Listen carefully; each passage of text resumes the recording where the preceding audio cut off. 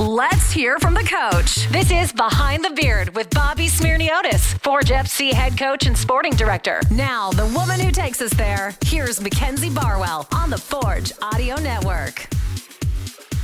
I think this is week 8 now of Behind the Beard, joined by head coach and sporting director, Coach Bobby. We're on camera. How does it feel? It's normal, I guess. Camera's always rolling during the games. Always on. I think I'm somewhere around there on the pitch. So you didn't know that we were going to be filming this today, but still, you have such a great setup in your office. It's like you planned it almost. Yeah, usually we get the white screen behind my desk over there, so this is what's happening on the other side of the room. Everybody gets the inside scoop now. It's not a green screen. This is for real. And you said that you just moved a ball that you had since 2019. Is there a story behind that? You said your kids won't let you take it out of your office. Yeah, I came in here, I think, in preseason of 2019 when my two boys were a little bit younger. Okay. That kept them busy playing in the office, and they haven't let me get rid of it since then. Okay. It's falling apart at each seam, but it's still here. It's not the cutest. No, definitely not. So for now, we'll leave it out of the screen. It's theirs. But it's just there so we know in spirit. Okay. I want to start by asking you about Garven because he was back at training this morning. I had a conversation with him after practice. Obviously, coming back from the Gold Cup, playing with the Haitian national team. What can you say about Garven and what he contributes to the team both on and off the pitch?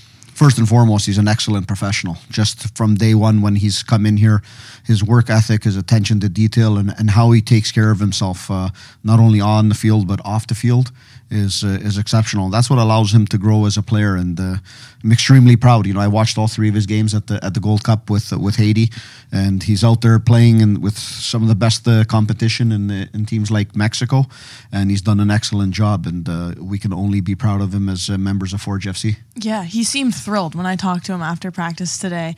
What can you say about just representing a team at the national level? What do you think that experience will do for him as a player? Yeah, I think it's massive. When I look at club football, I always say, the biggest prestige and thing you look forward to is playing on on the continental stage. And a lot of the players in this room have had that ability to do it with our club. Beyond that, I think every player wants to be able to play in a major competition. World Cup, Gold Cup, European Championship. Every continent has their competition. So when you're able to do that, you're at the top end of football.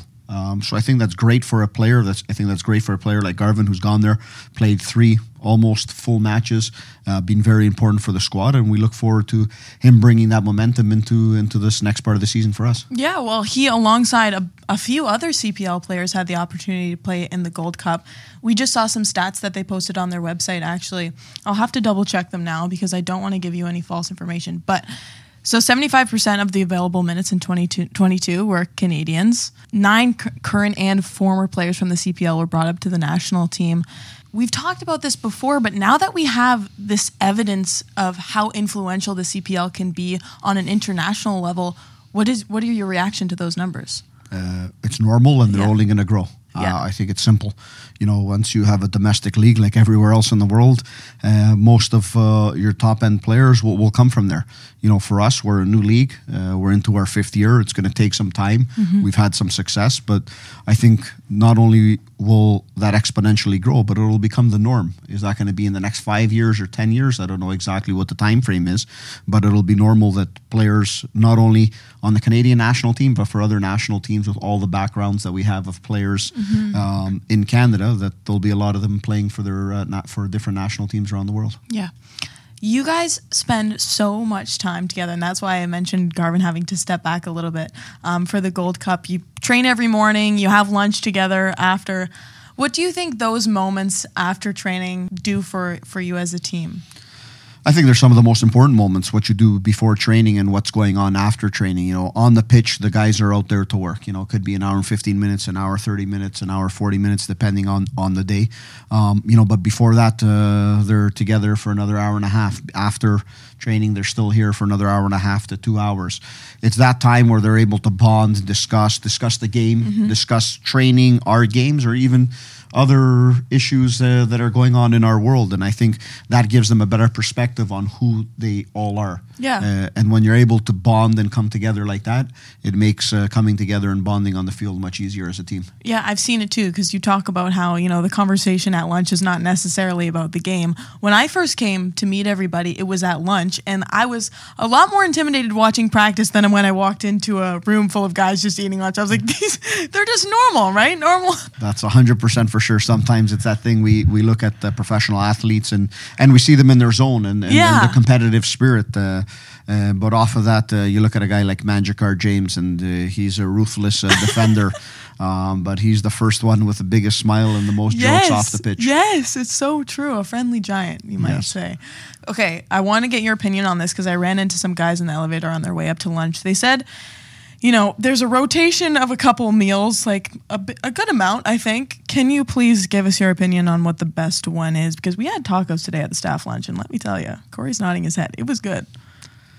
Well, I think we would have liked tacos today at lunch. That came through our rotation. I think it was about 2 weeks ago, to our surprise. So you got to wait another 2 weeks for that one. We saw a lot of smiles on that day.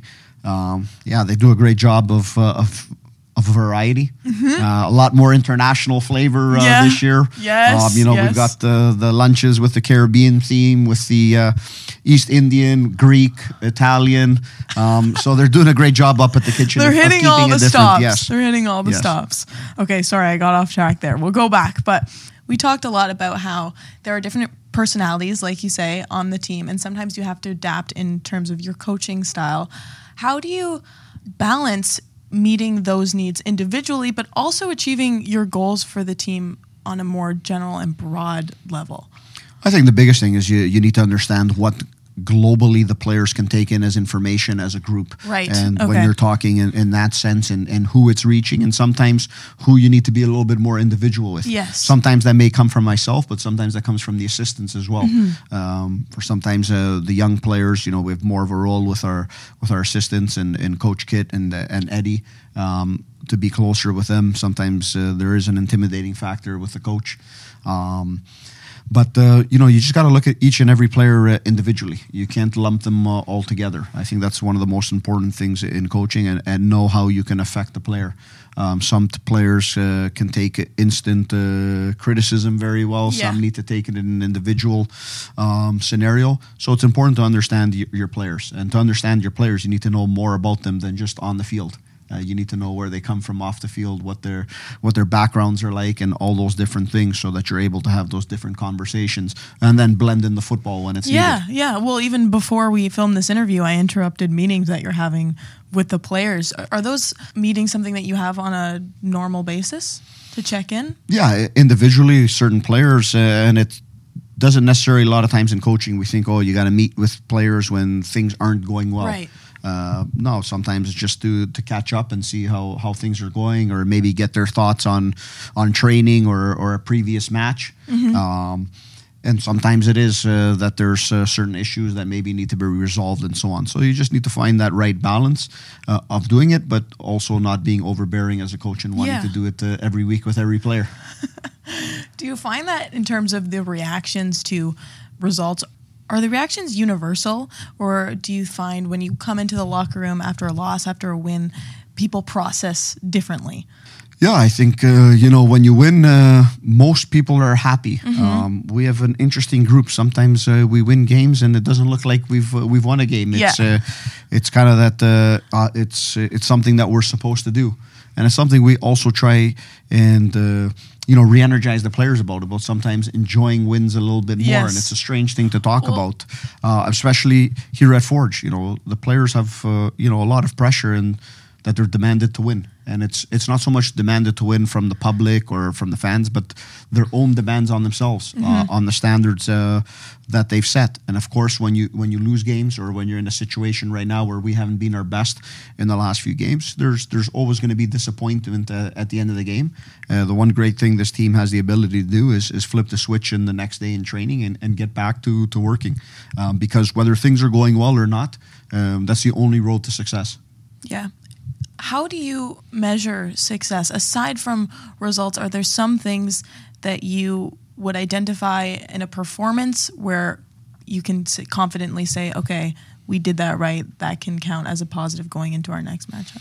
Yeah, most importantly is growth. And are you doing the right things? You know, that's what will bring success, whether it's today, tomorrow, or next week. If you're not doing the right things and you're getting the wins, the one thing I can say as a coach, it's usually going to come back and reverse itself, and you're going to go the other way.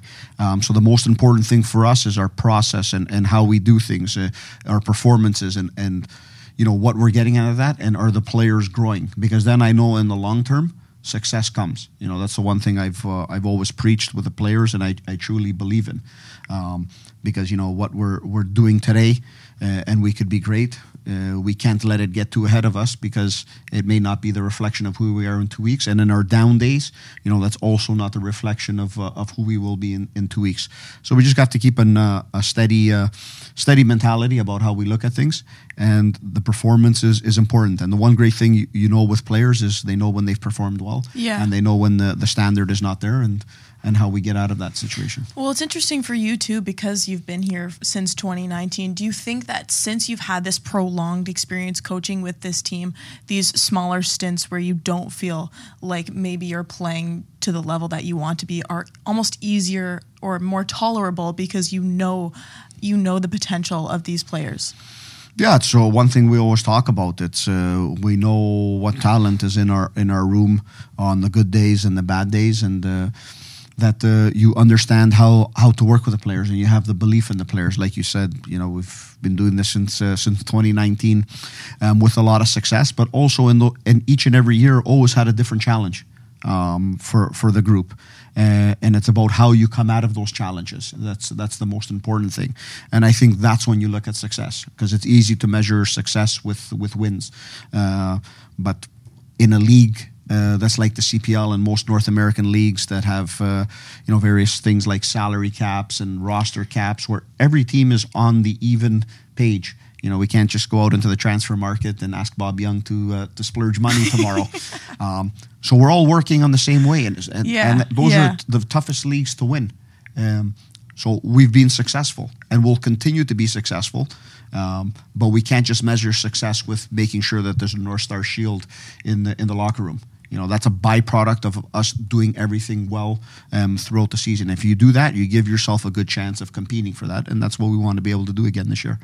Okay, Bobby, I think we'll wrap on that. Before we finish, though, I was talking to some of the players earlier this morning. July 15th is our Forging the Future match, and we're looking for kids, enthusiastic ones, to help with in-game hosting, public announcing, and refereeing.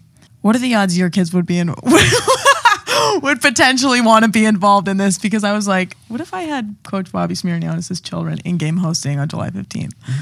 May not be a bad idea. Okay. These guys know everything thoroughly about this team and about performances and what's going on at Tim Hortons Field. They haven't missed, I don't think, more than a handful of games in 5 years here. Maybe throw them in with the referees. Your fourth official can be your son. There you go.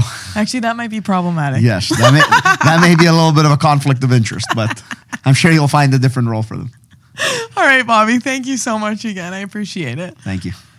This has been Behind the Beard with Mackenzie Barwell and Bobby Smirniotis. If you like what you heard, please like, follow, subscribe, comment, and share.